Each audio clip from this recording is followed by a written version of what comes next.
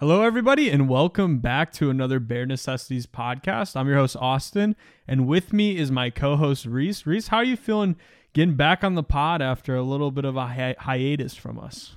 Yeah, the common Bare Necessities hiatus. I think we can take the title of the most inconsistent Chicago Bears football podcast, and I'll gladly accept it.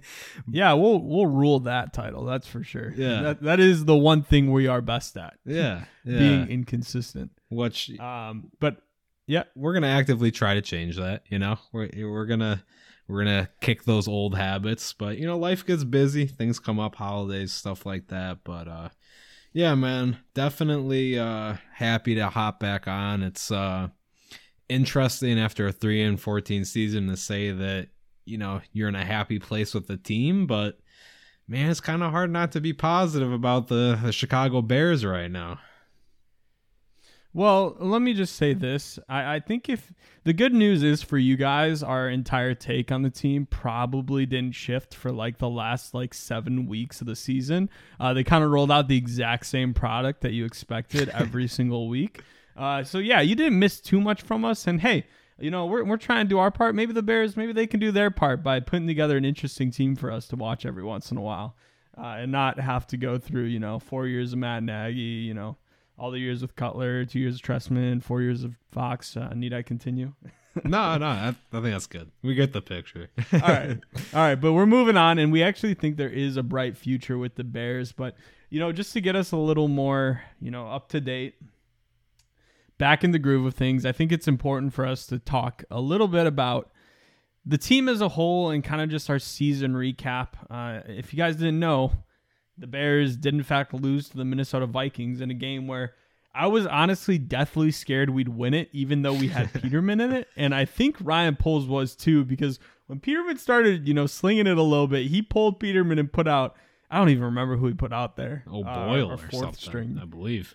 Tim Boyle, yeah. Tim Boyle. He's like, He's like, we're not winning this game. Yeah. And so we're keeping it tight, surprisingly, with the defense. And, yeah, and we ended up losing the game, thankfully. And then immediately, kind of even as that game was going on, I was paying a lot more attention to the Houston Texans game, as I'm sure a lot of Bears fans were as well. And, man, to see the Texans start blowing away a big lead they have on the Colts, but then the ending in such an insane fashion, that'll definitely be a moment I'll remember being a Bears fan, is watching us get the number 1 overall pick, and another reason for us to be thankful for Lovie Smith. Yeah, absolutely. Definitely, happy for Lovie and the job that he did and the sacrifice that he made, or maybe didn't make, because it seemed like he was probably already going to get fired because, Texans are going to Texans. But yeah, it was a real interesting moment, I think, in Bears fandom as well. It was quite interesting. I know that we don't really necessarily shout out a lot of other podcasts. We're pretty prideful in ourselves and all that. But I will say that, I did get a kick out of Will DeWitt getting kicked out of Lucas Oil Stadium in Indianapolis for celebrating so hard for the Tank Bowl that was going on over there in Indy, which, of course, we have a little bit of a cross lineage with the old Chicago Audible podcast when we featured Nicholas Moriano, and now a beat reporter for the Chicago Bears, and CHGO is a little rebranding that they did. But man, yeah, that was wild to track as a fan. What a game of highs and lows too. It looked like in the first half. Definitely full of confidence as a Bears fan looking at the job the Texans were doing. They fell behind, and man, just the most improbable of comebacks. The multiple 4th down conversions to get it done, and then the ballsy 2-point conversion going for it. And man, the rest is history. First time the Bears had the first overall pick since I believe 1947. Yep. Yeah, and it couldn't come at a more impactful time. Before we even get into the team, I have to say, I think this, and I'm trying to think back year by year, I think this Bears team, and this might just be a completely biased take, I think this is actually the best first overall pick team that I think I've probably ever witnessed, being a sports fan. That's fair. I mean, it's fair. I'd have to pour back through, some of the recent teams, but at least the teams that jump out at you, yeah, you'd certainly think so, especially in the way that they got the first overall pick. I mean, there's been a couple teams that have blown it recently. Of course, like it's very notable for the Jets, what they did a couple of years back. And of course, that ended up landing them Zach Wilson. But, there's definitely, it's usually like you have a front runner for the first overall pick. And it definitely looked like the Texans were that this year. But a Bears 10-game losing streak later, which is definitely pretty shameful. But like you had said, I mean, a lot of them were kind of close games. I think that 8 of them were 1-score games. Yeah, exactly. And most of them within a point or two. And down the stretch, like we knew that this schedule was going to be hard towards the end of the season, especially when we were kind of projecting how the season was going to play out way back, during the preseason in August. And, as we were talking through training camp and all that was wrapping up, we definitely pointed out, that stretch for November, December really is just being, a gauntlet. And it proved to be that way. And I think that, even like a team like the Eagles that we probably didn't expect to be as good as they were, it was a situation where the Bears played competitively against what ends up being, the best team record-wise in the National Football League for the regular season. So, man, just an unbelievable year, honestly. I think it's hard to even put into words. Like you said, it was quite mundane at the end, especially it was just kind of like, all right, so it's going to be another loss. The Bears will probably play them tight. Maybe they'll have the lead in the first half, but they'll probably blow it. And that's how it worked out for the majority of especially the last half of the season.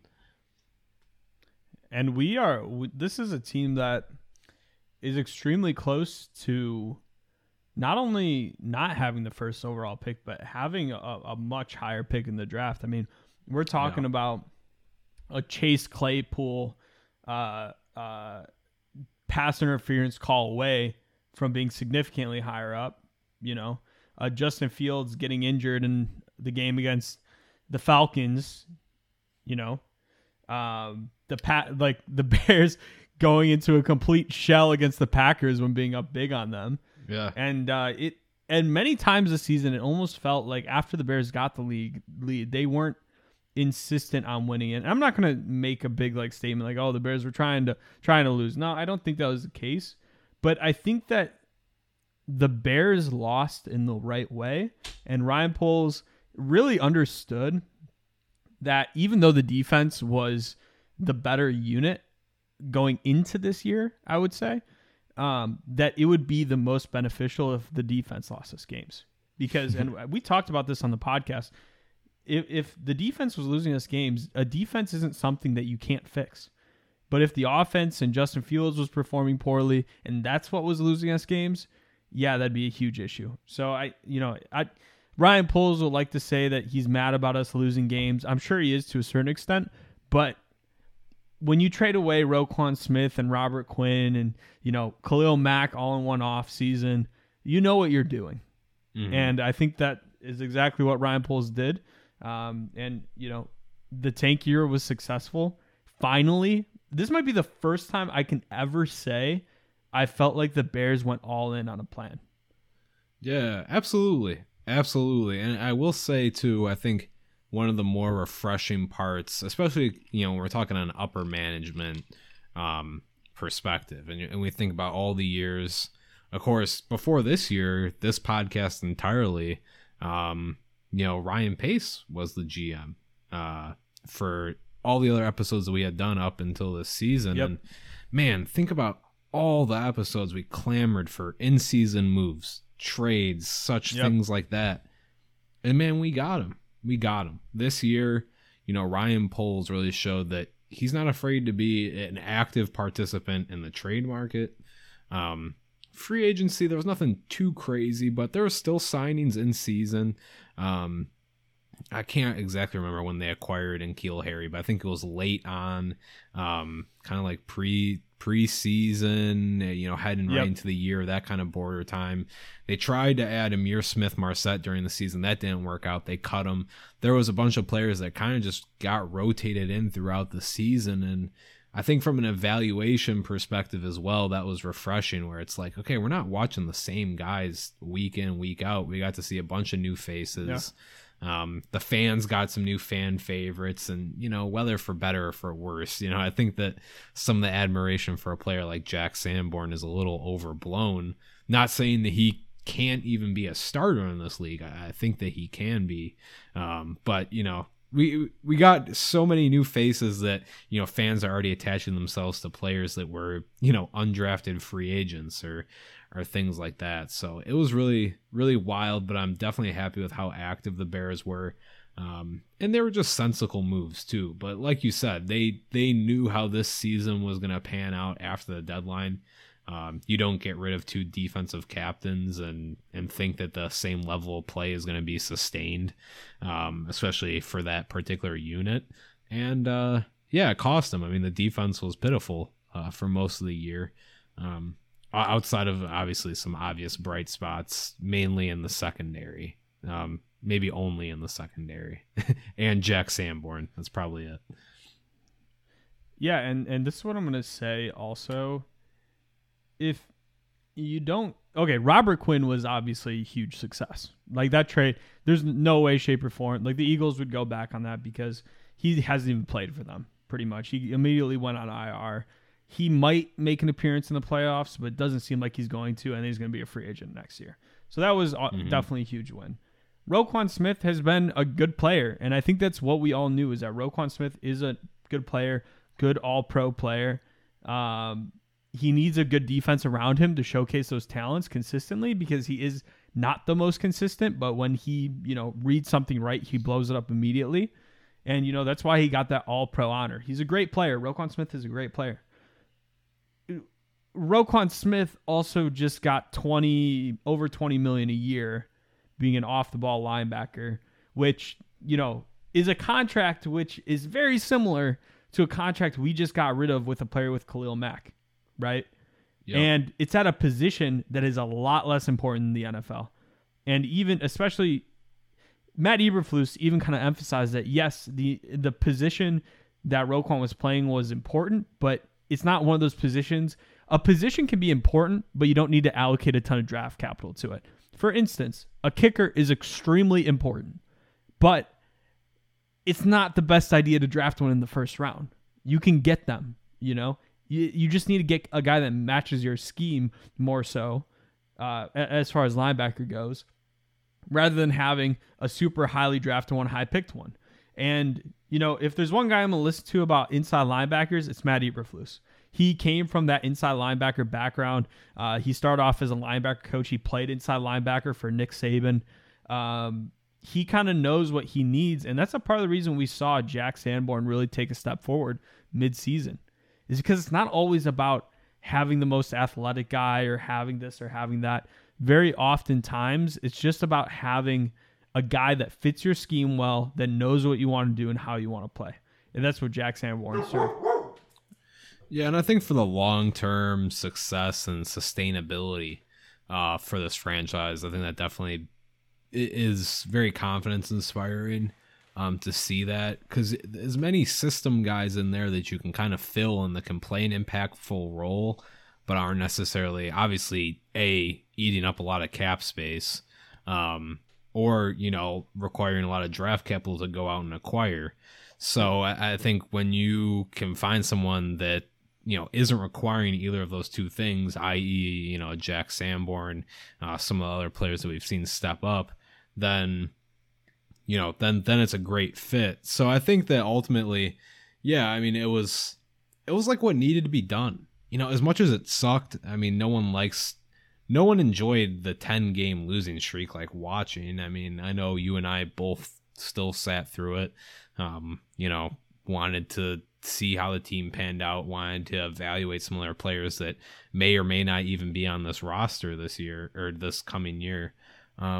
but it's just like it's what had to be done. Like you said, I mean, Roquan Smith, happy for him. He ends up in a better situation for himself anyway, and it's a win-win. And ultimately, I think that the biggest question mark, as far as especially moves that were made in season, was Chase Claypool, and we still kind of have this next year to figure out, how well that's really going to stick. I don't blame him. And this is the move that I think Bears fans, Bears analysts are the most dead wrong about right now. Chase Claypool might end up being Chase Claypool might end up being a terrible trade, right?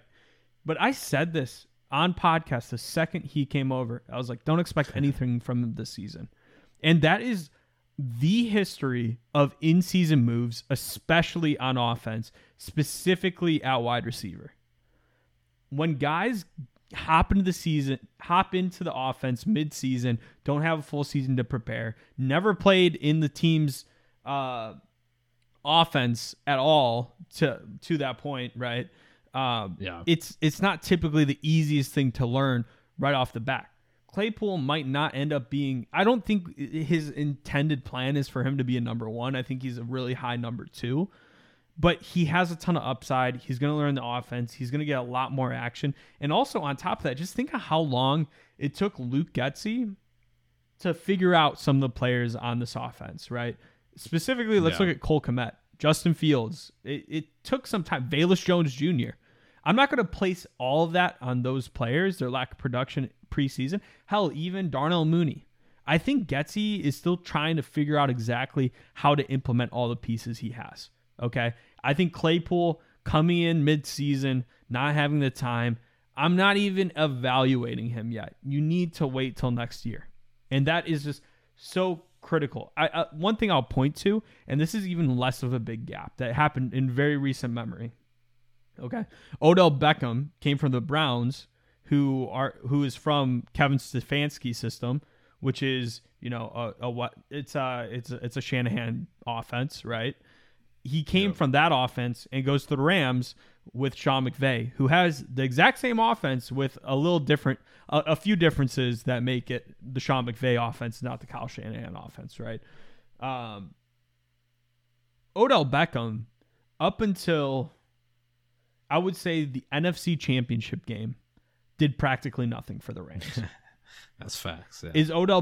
And then as soon as things kind of clicked, that's when it picked up. And then people are like, oh, Odell Beckham, is he going to get a huge contract? People were talking about him coming back, even though he has an injury right now. People were saying, he might get a 3-year contract, this, and that. In-season trades, and I want to emphasize this dramatically, they don't often tend to lead to in-season results. And that's why I thought this trade was well thought out. We got a player that we still have for another year to evaluate, and he's going to be there, right? He's a talented player, has a ton of upside, and I think once we figure him out, that's when he'll succeed. I think he's going to have a great year next year, especially once we get hopefully a wide receiver 1, and I think putting him back in that wide receiver 2 role, I think he's going to really succeed. Yeah, and I think, a little bit of a detour as far as what we're talking about with this, season in review or a reflection of the season. But I think the Bears fans are going to be upset with Poles again as far as what he does at this wide receiver position. I'm not sold that they're going to go out and really make this huge move to get like a true wide receiver 1, Because there's nobody. Nobody. Yeah, I mean, unless you draft them high up. Yeah, especially free agency. But I'm definitely even still leaning towards the draft. I'm not discounting it. The Bears might draft, especially with and we definitely plan to get into this on our next podcast episode, talking about or really going into who could we trade back and target specific players in the draft, things like that, compensation. And I think that, certainly as a trade back target, maybe you fall right into the zone of some of these great wide receivers that are in this class, or kind of the top few great ones. It's not the absolutely best wide receiver class that we've seen.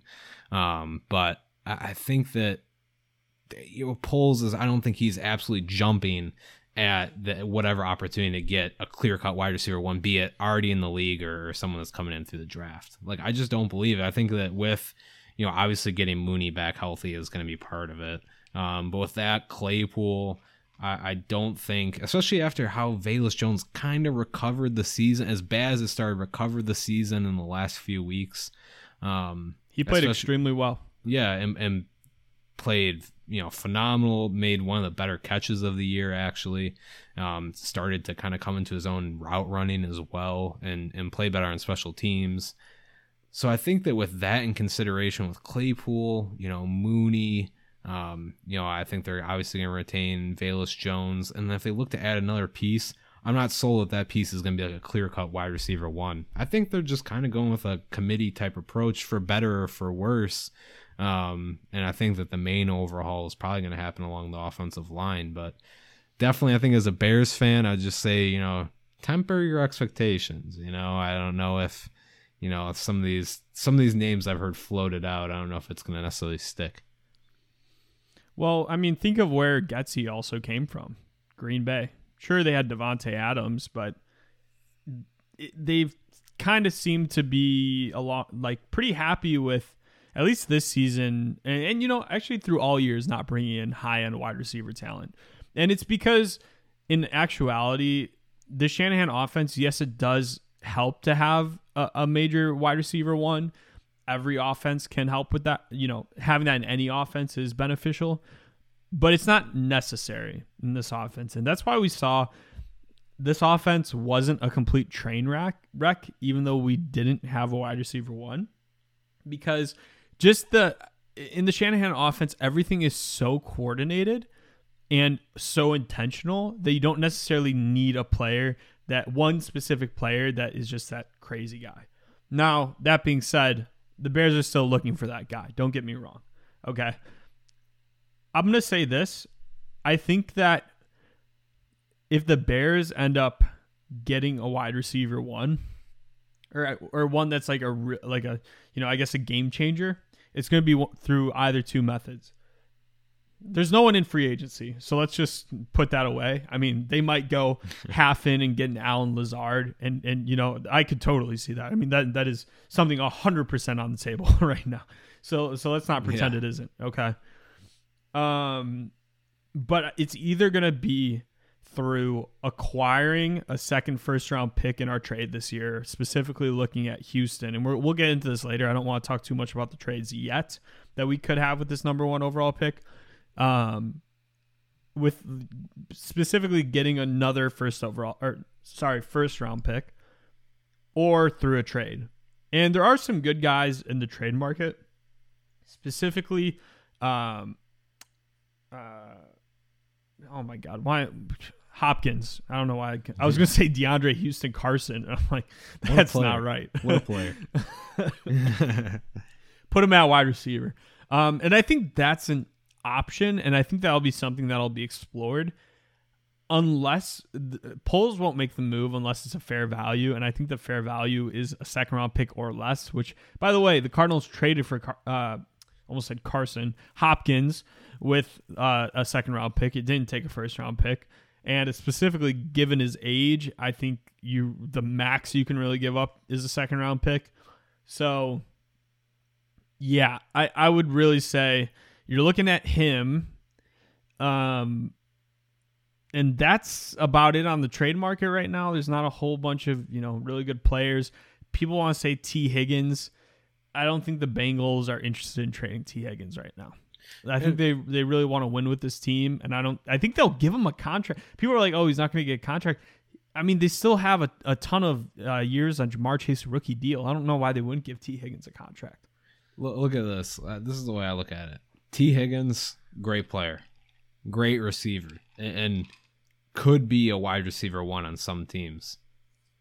To me, that's just like the people that are really sold on the T. Higgins idea, especially through the trade route, which is what it would have to be. But I think that it's for the people that view the Chase Claypool trade as a loss. There's no way that you can package that T. Higgins trade and not call it the same way. Yeah. There's no way you can. And that's how I feel when people talk about us trading with the Colts down, and we're talking about Michael Pittman Jr. Listen, I'm a huge Michael Pittman fan, huge USC fan, worked for the program while Michael Pittman was there. I think that's another half measure. He's great. Don't get me wrong. He's been very productive, but he falls more along the lines of a 2019, 2020 Allen Robinson than he does a DeAndre Hopkins in his prime, right? Mm-hmm. Let's just be honest here. And then we're talking about having 3 wide receivers. You're not sure if any of them are game changers.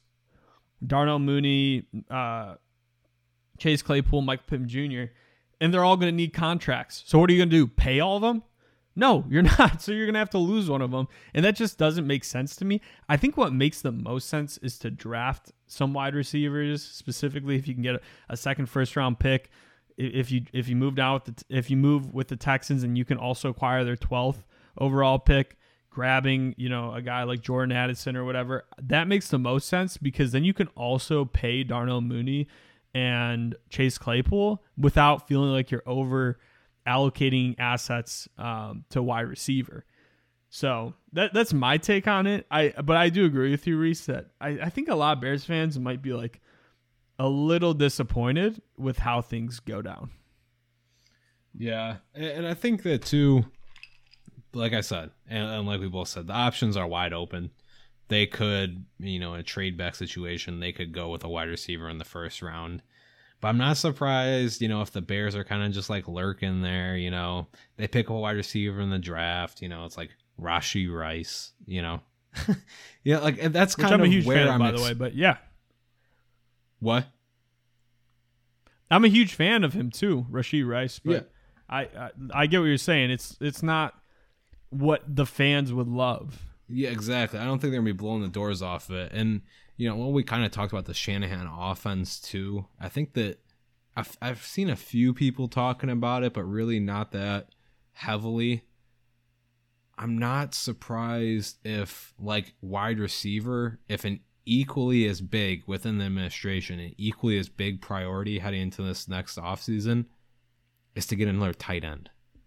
And no one's talking about that, But I think getting a second tight end, especially that complements the skill set of Cole Kmet, because I'm not going to lie, that stretch that Cole Kmet had sold me on him a little bit. It sold me on him a bit. I've had my fair share of criticism for Cole Kmet. I still don't think that he's going to be one of these elite tight ends, but I think he's at least proven that he can be a consistent performer.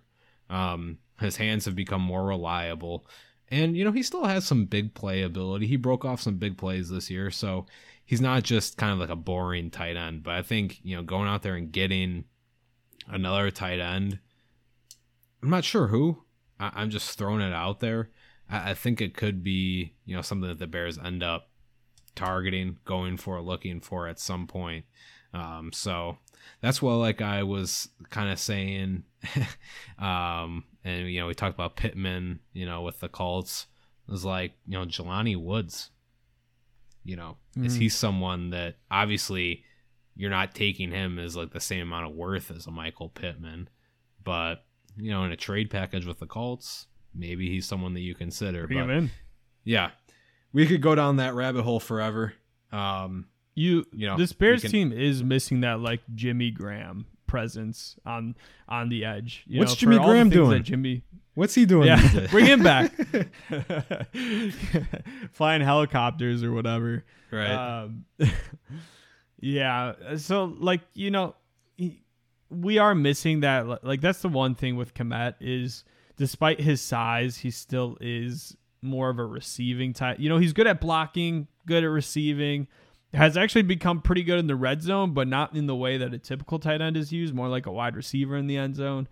So yeah, go ahead, try. I could see them looking at being super intrigued by pairing, Darnell Washington with Cole Kmet, and then having Justin Fields, and then you have a pretty good, duo of tight ends there. And also Trevon Wesco was really good as far as a blocker and leaking out as well this year. So I'm happy we have him too.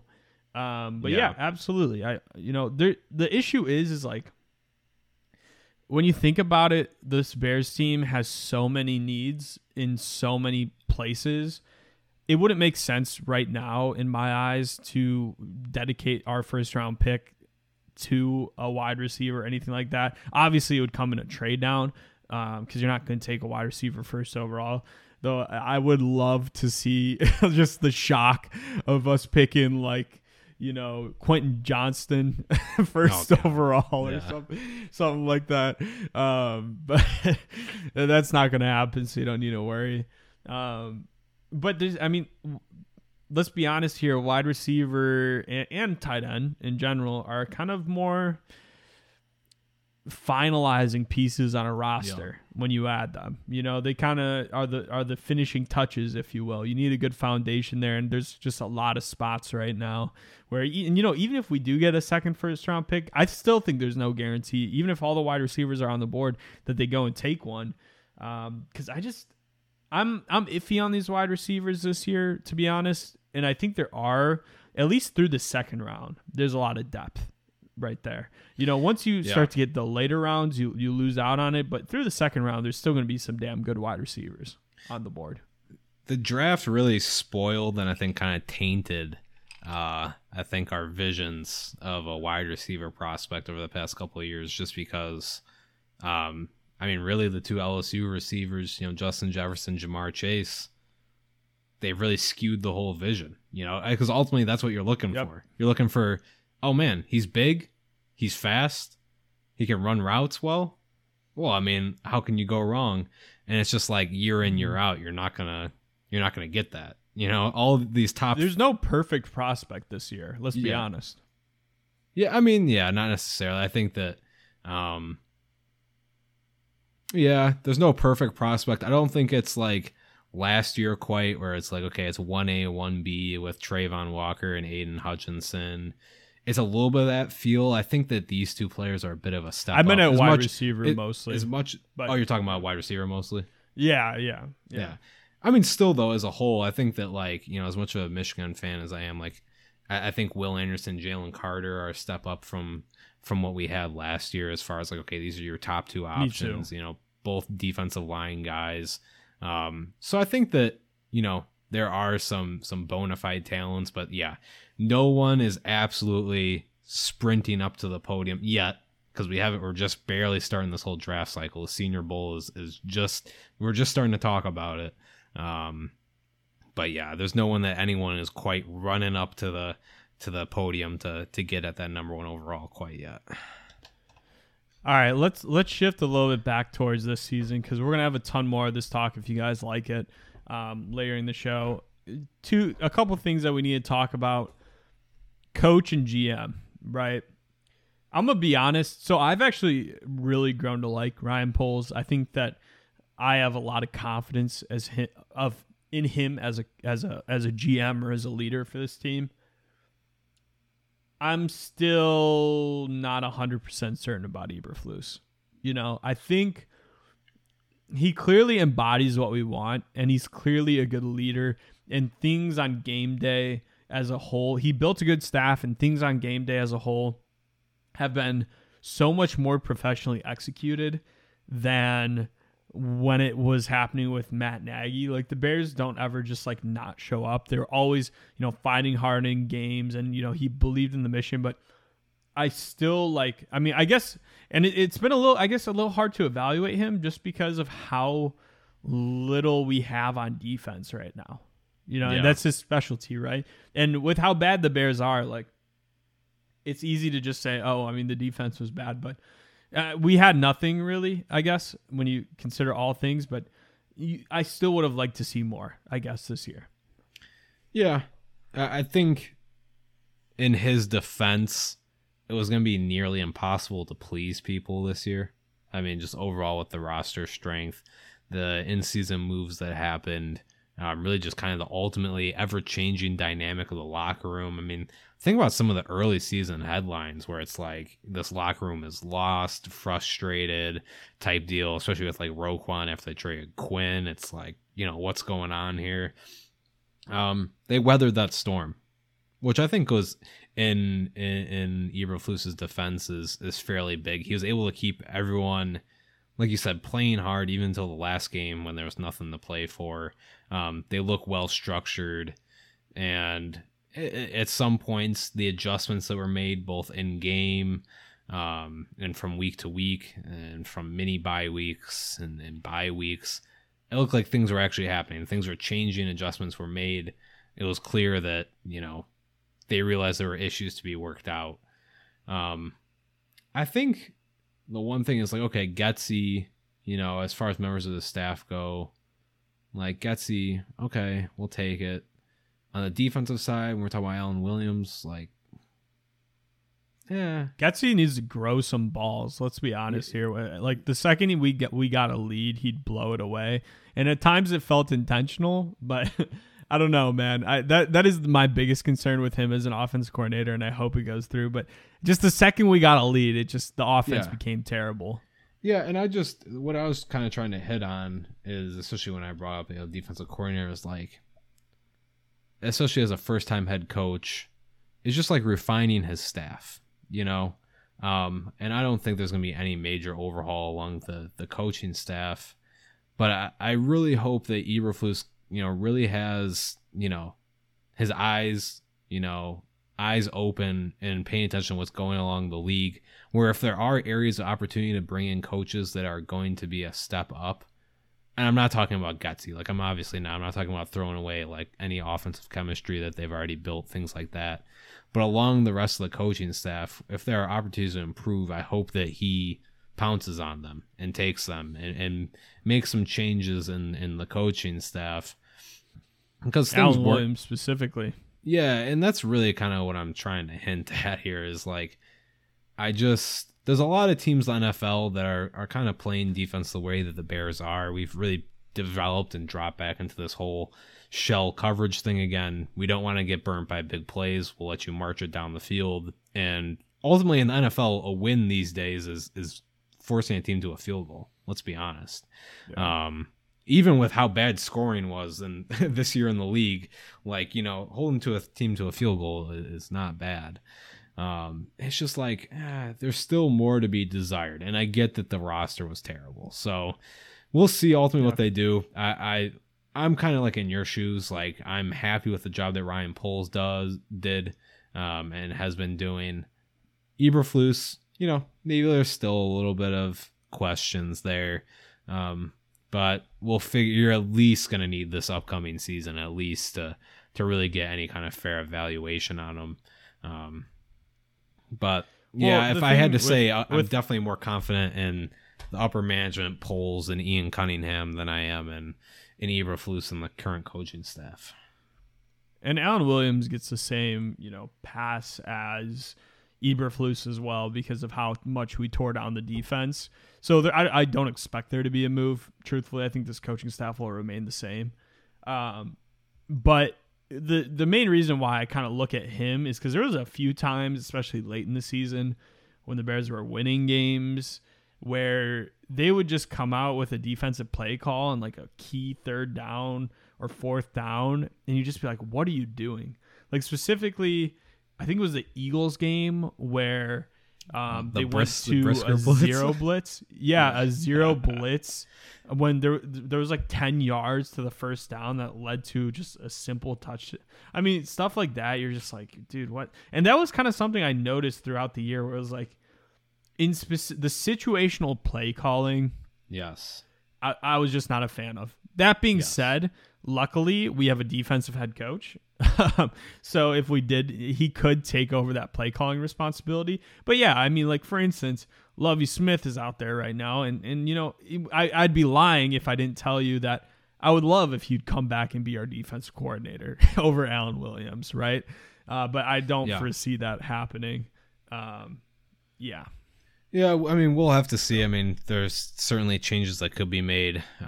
Maybe they're not incredibly likely But I was just laughing about the zero blitz because that was the exact play that came into my mind. I was like, that was just like, what are you doing? And I know too that was kind of like, I think Brisker said he went to the wrong gap, or at least that's what we all kind of assume. But man, still not a great play call given that situation. But it's football. Bad calls happen. That one just seemed to be particularly bad. Absolutely. All right, let's move on. Kevin Warren, he just got announced as the Bears CEO. So many Bears fans are embracing Ted Phillips. The accountant is finally gone. And before we get into it, I just gotta say, like,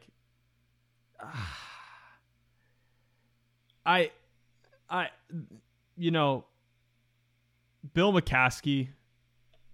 Wait, am I even saying his name right? It's Bill, right? I'm not positive that you're right now. Oh my God, dude! This is like the one thing we should know. Pretty sure it's George. Bears. George, you're absolutely right. I don't know why I was thinking Bill. I was thinking Bill Polian. That's why. That's what was in the back of my head. George McCaskey. Excuse us. I kind of want to cut that out, but we're just gonna leave it in. Yeah, excuse me, I should say. George McCaskey, I feel like he's just one of the most like unlikable characters as an owner. He has this like dry sense of humor, which is just, it doesn't sit well, I think, with a lot of Bears fans, considering how poor performing this Bears team has been. And like also just even going back to last year when we were starting over, we fired the GM and the coach, started from new, and he did that press conference. I'm sure you remember this because covering it was just like, what are you, like, from like a kind of like what you're saying with Aaron Rodgers, where it's just like he just gives the media so much to dislike. And like, if they're winning, maybe this like confident, dry humor would be funny, but like when you're a losing organization and not living up to expectations, it just sounds very bad. That being said, I am super excited for this Kevin Warren hiring, I should say. Because we finally have a football guy in the office. He won a Super Bowl with the Rams back in I think it was like 2001. Yeah, like a long time ago. And then he also was a part of the Vikings organization, helped them build that awesome stadium they have there, US Bank Stadium, which is a stunning stadium and one of the best in the league. I've never been, but I've heard rave reviews from everyone that's ever been there. And that's what he's going to mostly come here to do. He's going to mostly come here to build our stadium, and improve the business operations. Don't get that wrong, but it does feel good that the Bears finally, God forbid Ryan Poles isn't the guy, because that's going to set this franchise back another freaking 7 years, right? But God forbid he isn't the guy. If he isn't, or when he becomes not the guy, you finally have someone that's leading the organization that you feel like gets it, right? Like understands football. So you might not need to go to, Bill Polian, who, let's be honest, I think they ended up doing a good job with Poles, but he left the league at a very different time than when he helped make that decision for the Bears. So yeah, it brings me comfort, I should say. Let me tell you this, Austin. I'll tell you what. I'll give you the real Chicago media kind of beat on this that I've been kind of tuned into the past couple of days. And when I tell you, and this is going to come as a shock, especially for an upper management of the Bears, that one of the fundamental concerns about Kevin Warren is how long that he'll stay before he might, because there's kind of the rumor that's floating around there, ends up becoming the next potential commissioner of the NFL. Honestly, that's what people are talking about. And that's one of the main concerns. But he's really the way it is. Obviously he goes out there and he makes some pretty splash moves. What he did with the Big Ten, obviously quite notable, bringing in, USC and UCLA, getting a massive TV rights deal to go along with that. And then also, like you said, what he's done with, other football franchises was previously with the Vikings, way back when with the Greatest Show on Turf with the Rams, was involved in that. And even way back, started out as like an agent for, I forgot which particular player was actually on the Bears at the time. So yeah, quite the track record, quite the businessman. And he kind of just came out there and said it like, Arlington Heights is the deal. So I think that pretty much takes all of the Soldier Field renovations and all that kind of out of the picture. He is taking these, he went, and before he even got the job, he looked at Arlington Park, kind of like scoped it out, just saw what he saw, just kind of starting to get those gears turning in his head. And he's all about it. So it looks like that is really where he is going to devote a lot of his attention, a lot of his resources, and almost equally as big as what the Bears are doing on the football field and the football operations side is really this kind of next stadium move. I mean, this is going to be huge for the franchise. Like you said, has been family run. Thank goodness that they went outside of kind of like the family and the family friends for this hire. They finally got an outside guy that had been with different organizations. And he's going to lead this team ultimately into the modern era of the NFL, as weird as it sounds. So I think, honestly, it was a great hire. I would be shocked if I'm wrong. Of course, nothing is ever certain. But the way it seems that he's really going to try to get out in front of these issues, he has, like you said, I think what's instrumental to this is what he did with US Bank Stadium in Minneapolis. He said in like his press conference, kind of joked around saying that he still kind of kept the blueprints and the plans, and said that he's kind of just like a stadium nerd. So sounds like he's going to have a lot of fun with the resources that he has at his fingertips, and hopefully is going to make the absolute best out of it.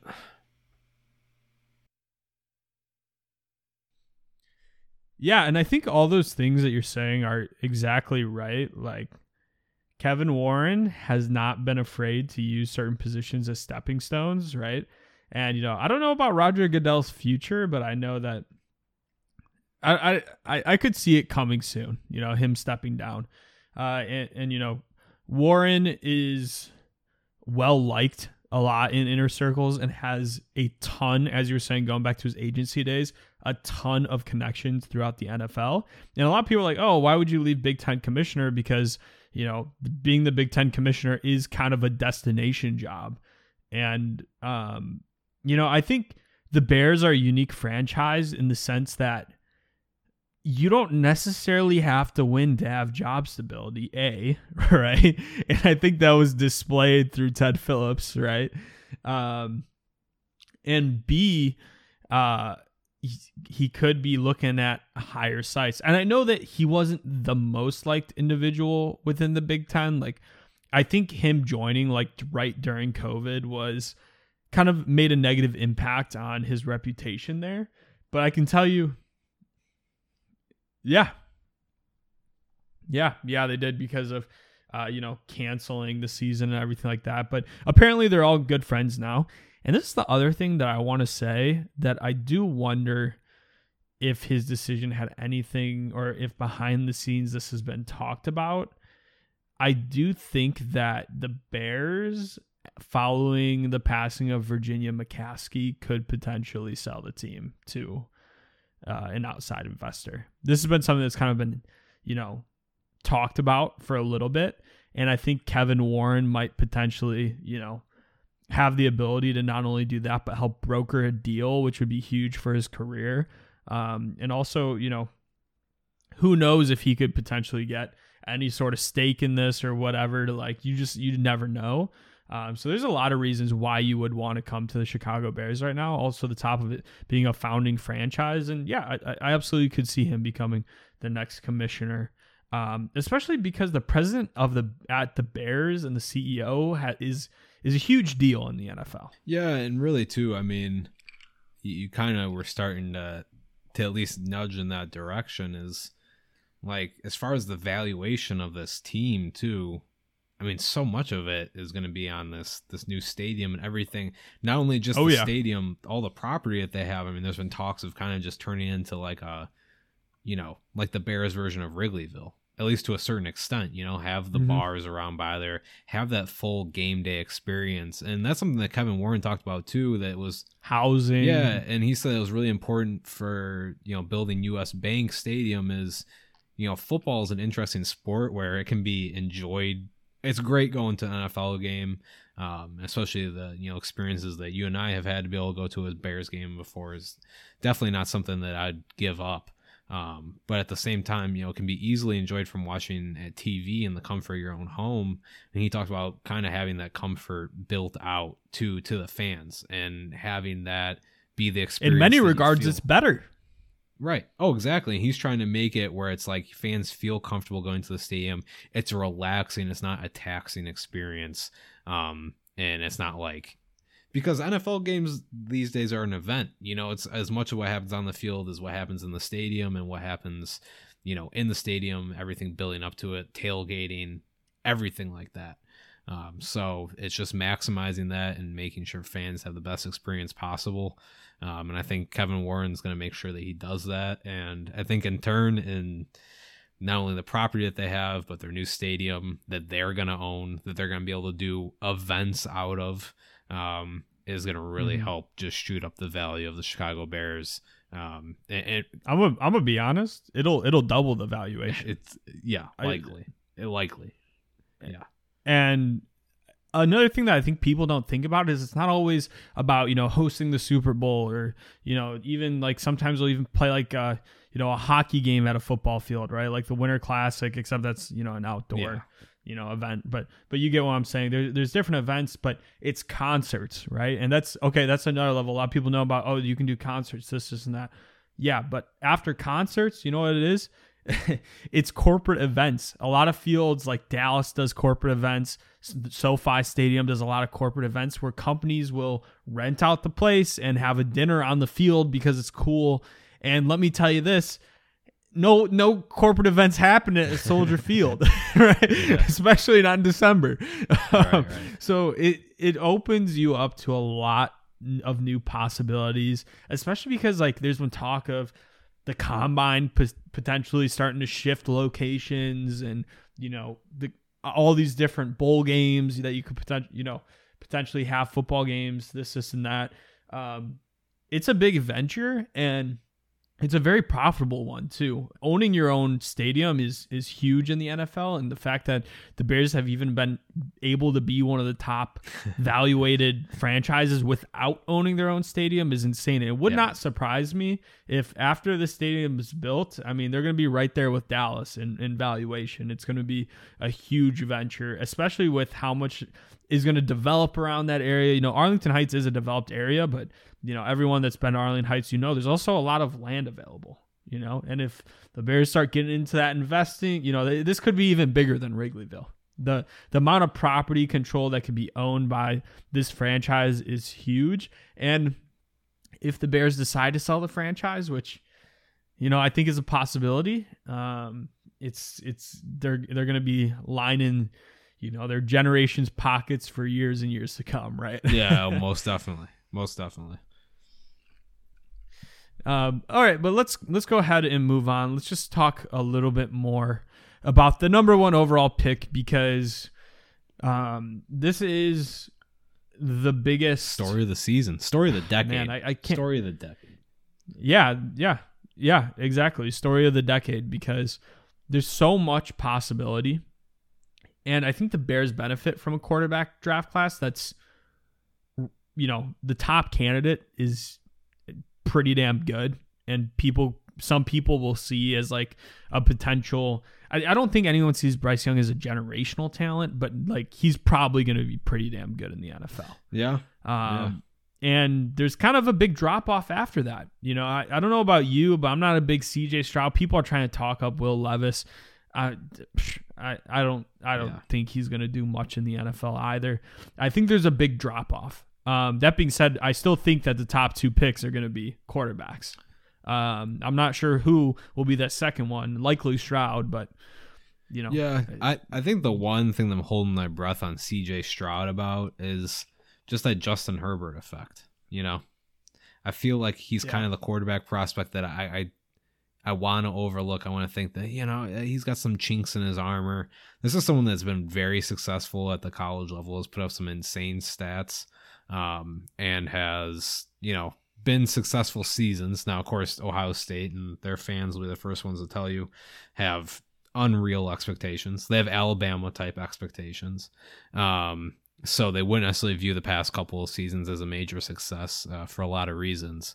But someone that has, at a legendary program, had historic numbers, and also, just visually, visually the offense looks nice. Now, of course, there's kind of the whole thing behind Ohio State quarterbacks, and we had to go through that with Justin Fields a little bit, and CJ Stroud is definitely a different type of quarterback. I think that he's solid. I think that I believe, to me, it's Bryce Young 1, CJ Stroud 2, and then Will Levis. I'm not as much as a believer.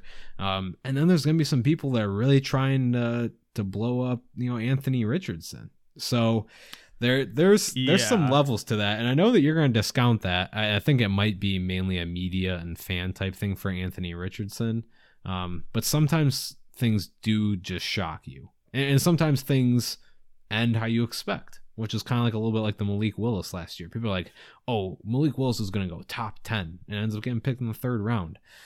So the drafts, especially with the way the media that's is the exact today, example I was going to bring up. Yeah, tough to read. Yeah.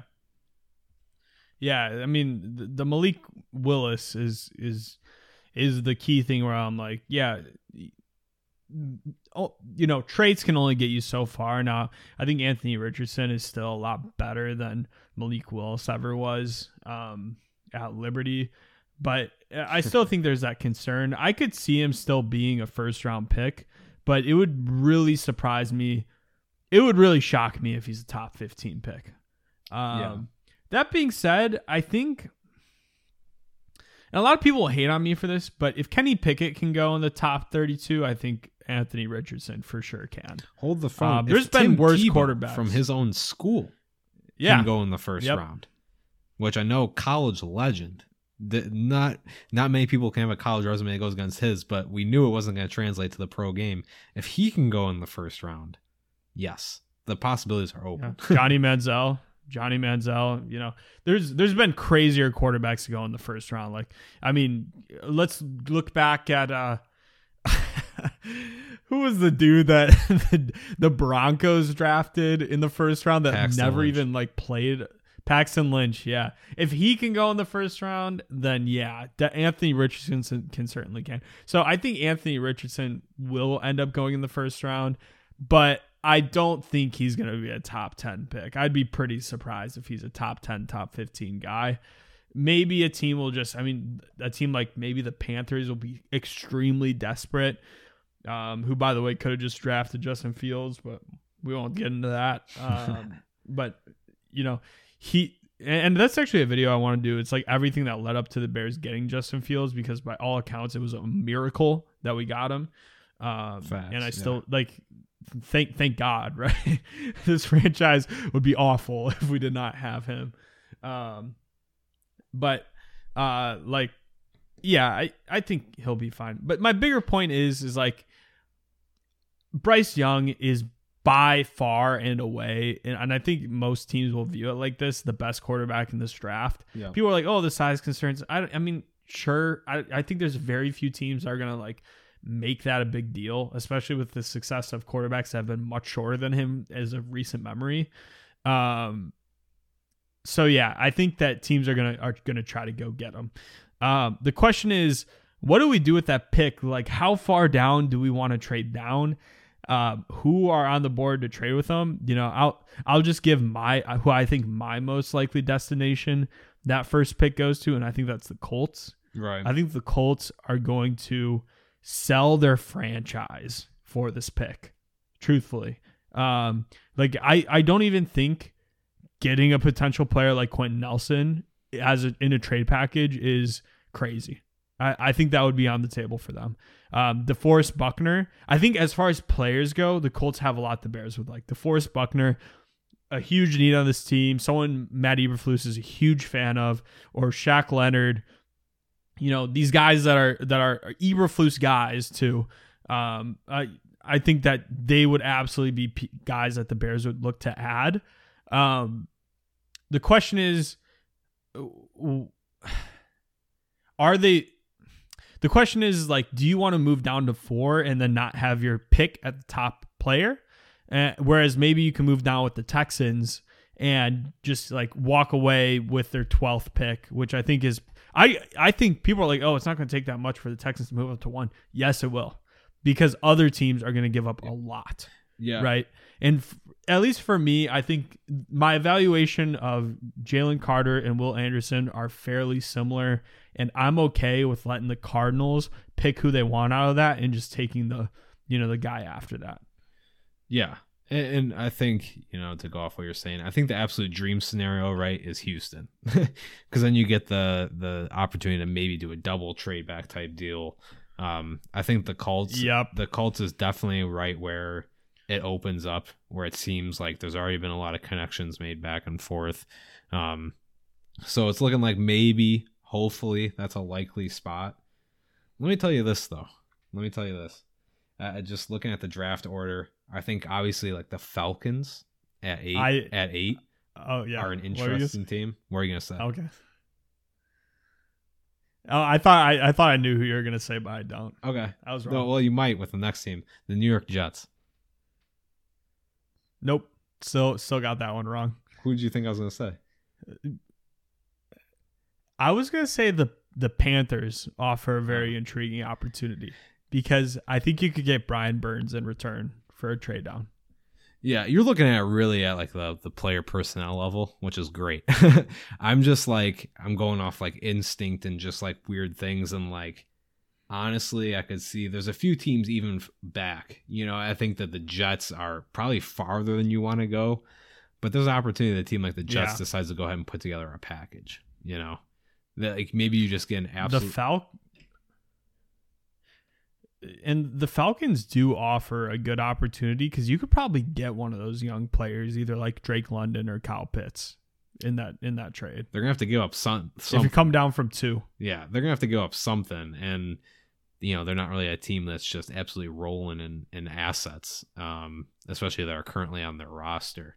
So I think that there's so many interesting options. I mean, really, like the world is the Bears' oyster.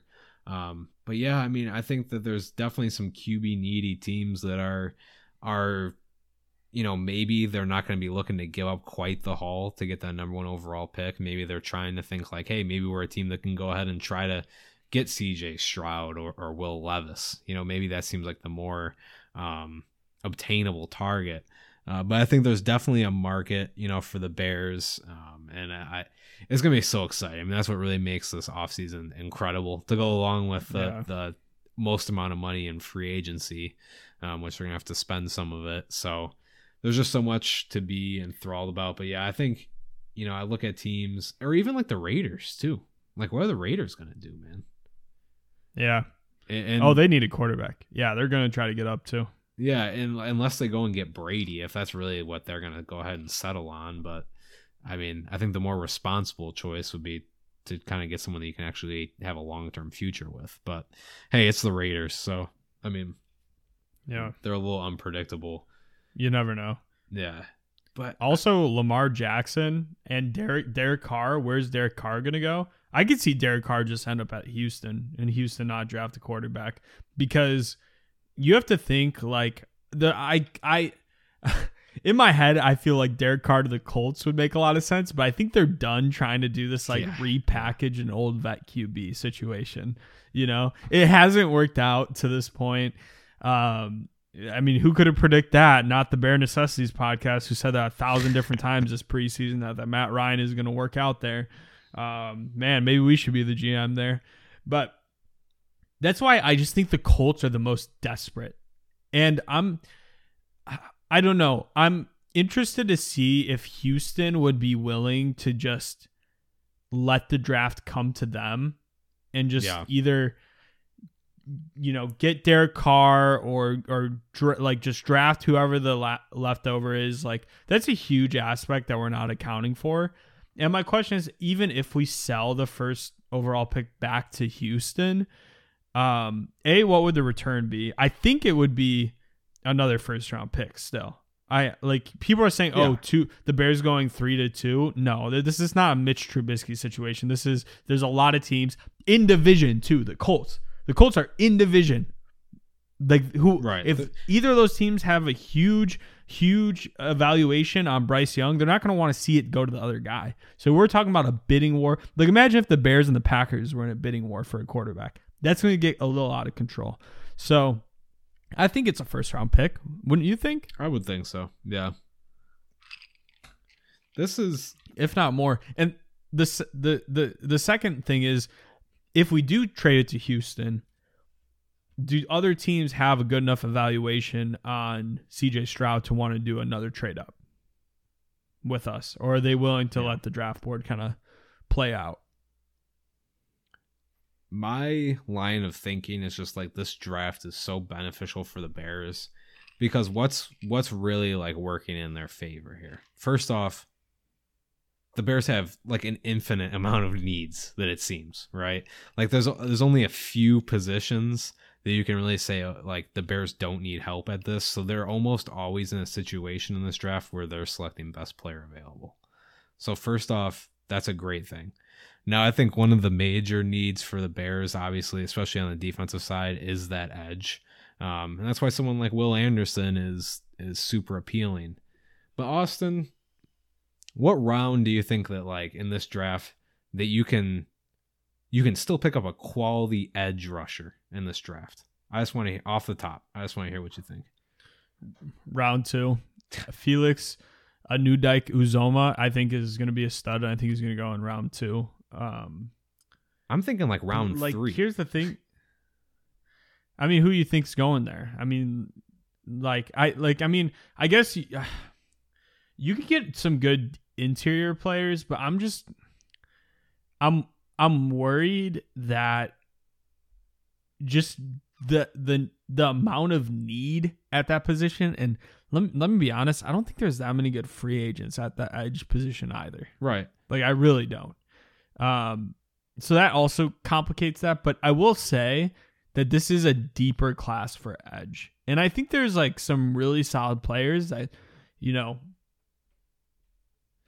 if they turned out better than some of the guys that go in round 1, I think that's on the table. This is what like I'm thinking too, like along the lines of players, and this is why I said like round 3, maybe not as like your like keystone edge rusher, as your like top of the line guy that's always leading you in sacks. But the fact that you can go into like round 3 and a player like Mike Morris is projected there, like you got a pretty good class. Yeah, he's a stud. It's like, did he declare officially? I'm not 100% sure, but I don't think there's really. I think he did. I think that he's like almost definitely going in. I don't think there's any chance of him staying. Is basically what I'm trying to say. Yeah. No, I completely agree with that. Yeah, man, it's interesting. It's gonna be interesting to see play out, and I'm interested.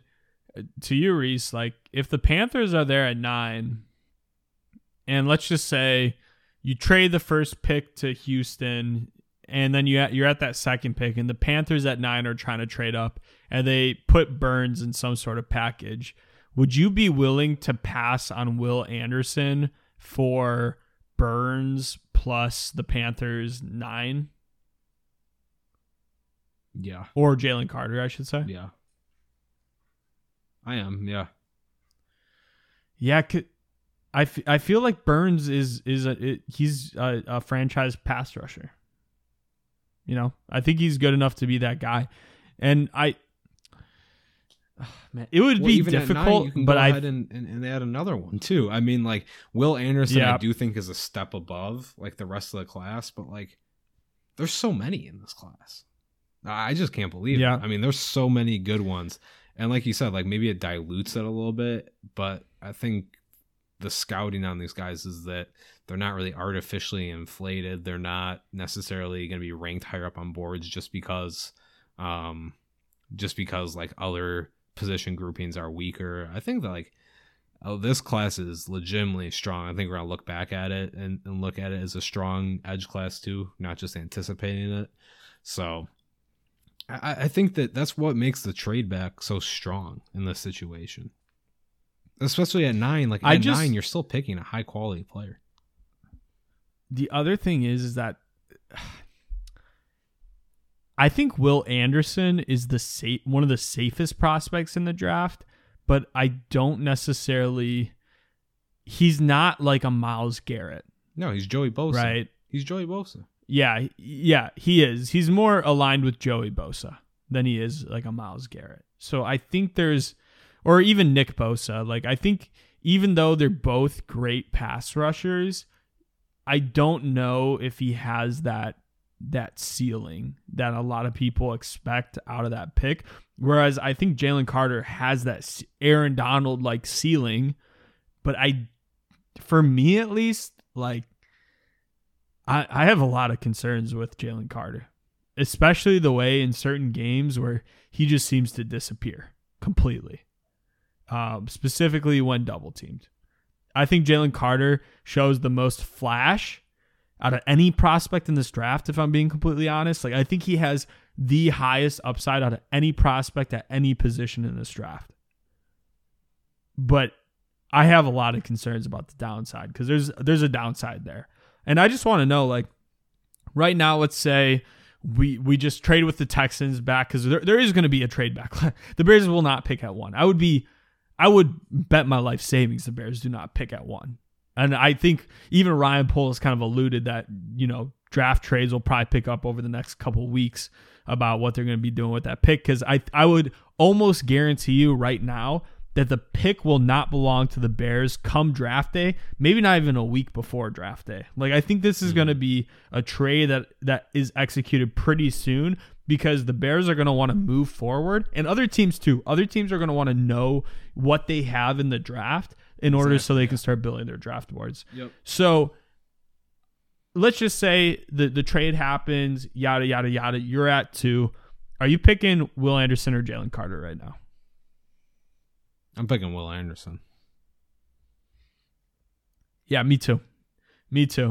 And there was an argument I saw a YouTuber make where he was like, it would shock me if Will Anderson was ever considered to be the best edge rusher in the past decade, but it wouldn't surprise me if Jalen Carter was the best defensive tackle over the past decade.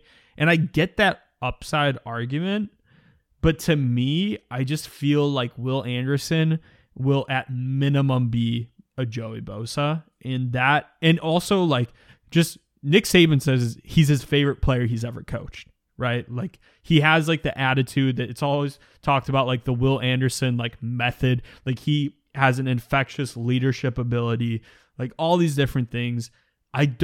Will Anderson, I can almost guarantee will not be a bust. Jalen Carter, I don't know, man. Jalen Carter could be a bust. Let's be honest here. But he does offer that higher upside, but I'm still going Will Anderson. Yeah. And I think in that situation too, if we're talking about realistic, who the Bears pick up, I think it's going to be Will Anderson too, if they are in that situation.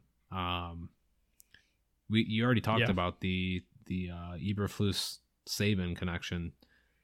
Eberflus is going to learn everything about him talking to Nick Saban, and Nick Saban will sell him to Matt Eberflus, and to the rest of the Bears management as well.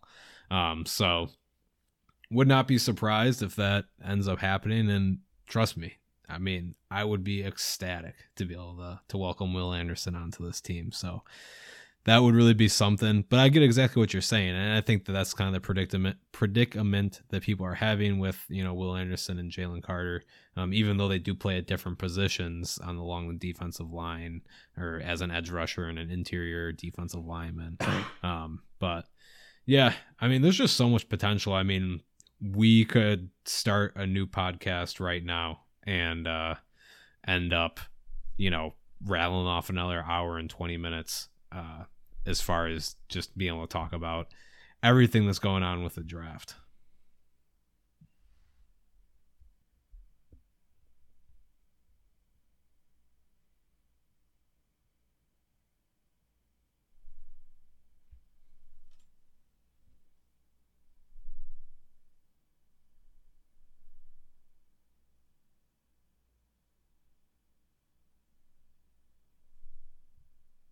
Hey, bro, can you hear me? Reese?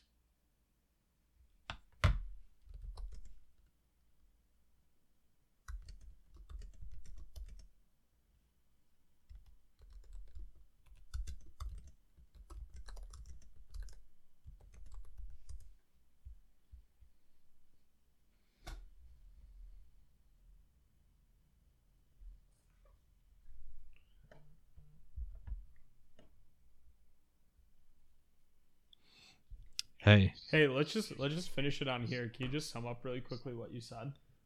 Yeah. So, let me see here.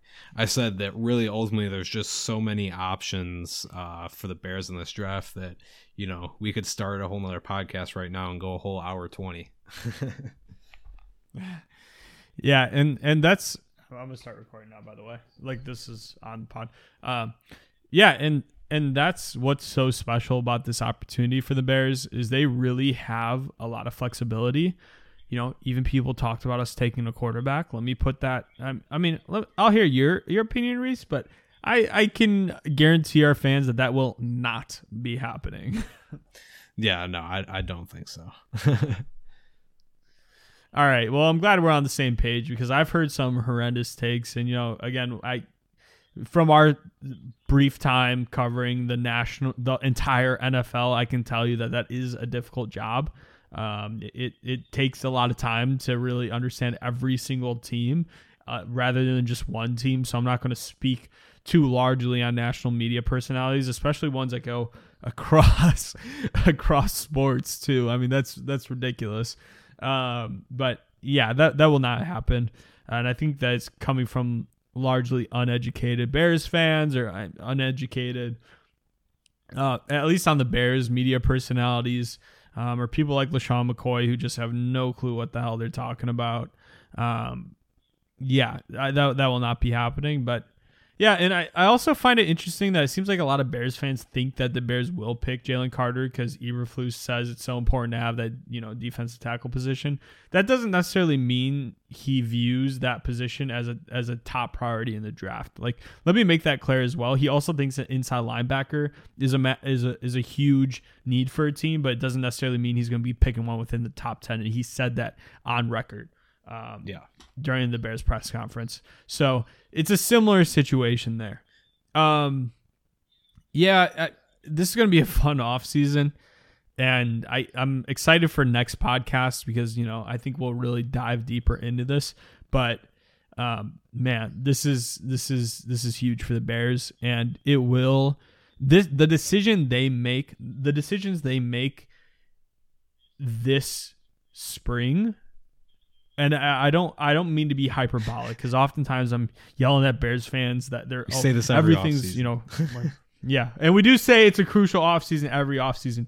But I will tell you, if they do things right this offseason, it will impact the Bears for the next decade, and that's super exciting to be a part of. Yeah, no, absolutely, no doubt. And you know, you said get into more. We're gonna tear this apart. And we're just going to have to pick what we want to start on first because we got a heap to go over in free agency. We got a heap to go over in draft. So super exciting stuff. You know, one of the best times of the years, especially when you're holding the number 1 overall pick, got the most cap space, got a fairly new regime, and just started off the offseason by hiring a new team president and CEO. You know, some big things are coming along, and man, there's no other place that you're going to be listening to right here. You know, not to gas ourselves up too much, but I think that we're pretty good in draft prep. You know, we do shout out some guys, especially with late round picks that end up becoming something in the NFL.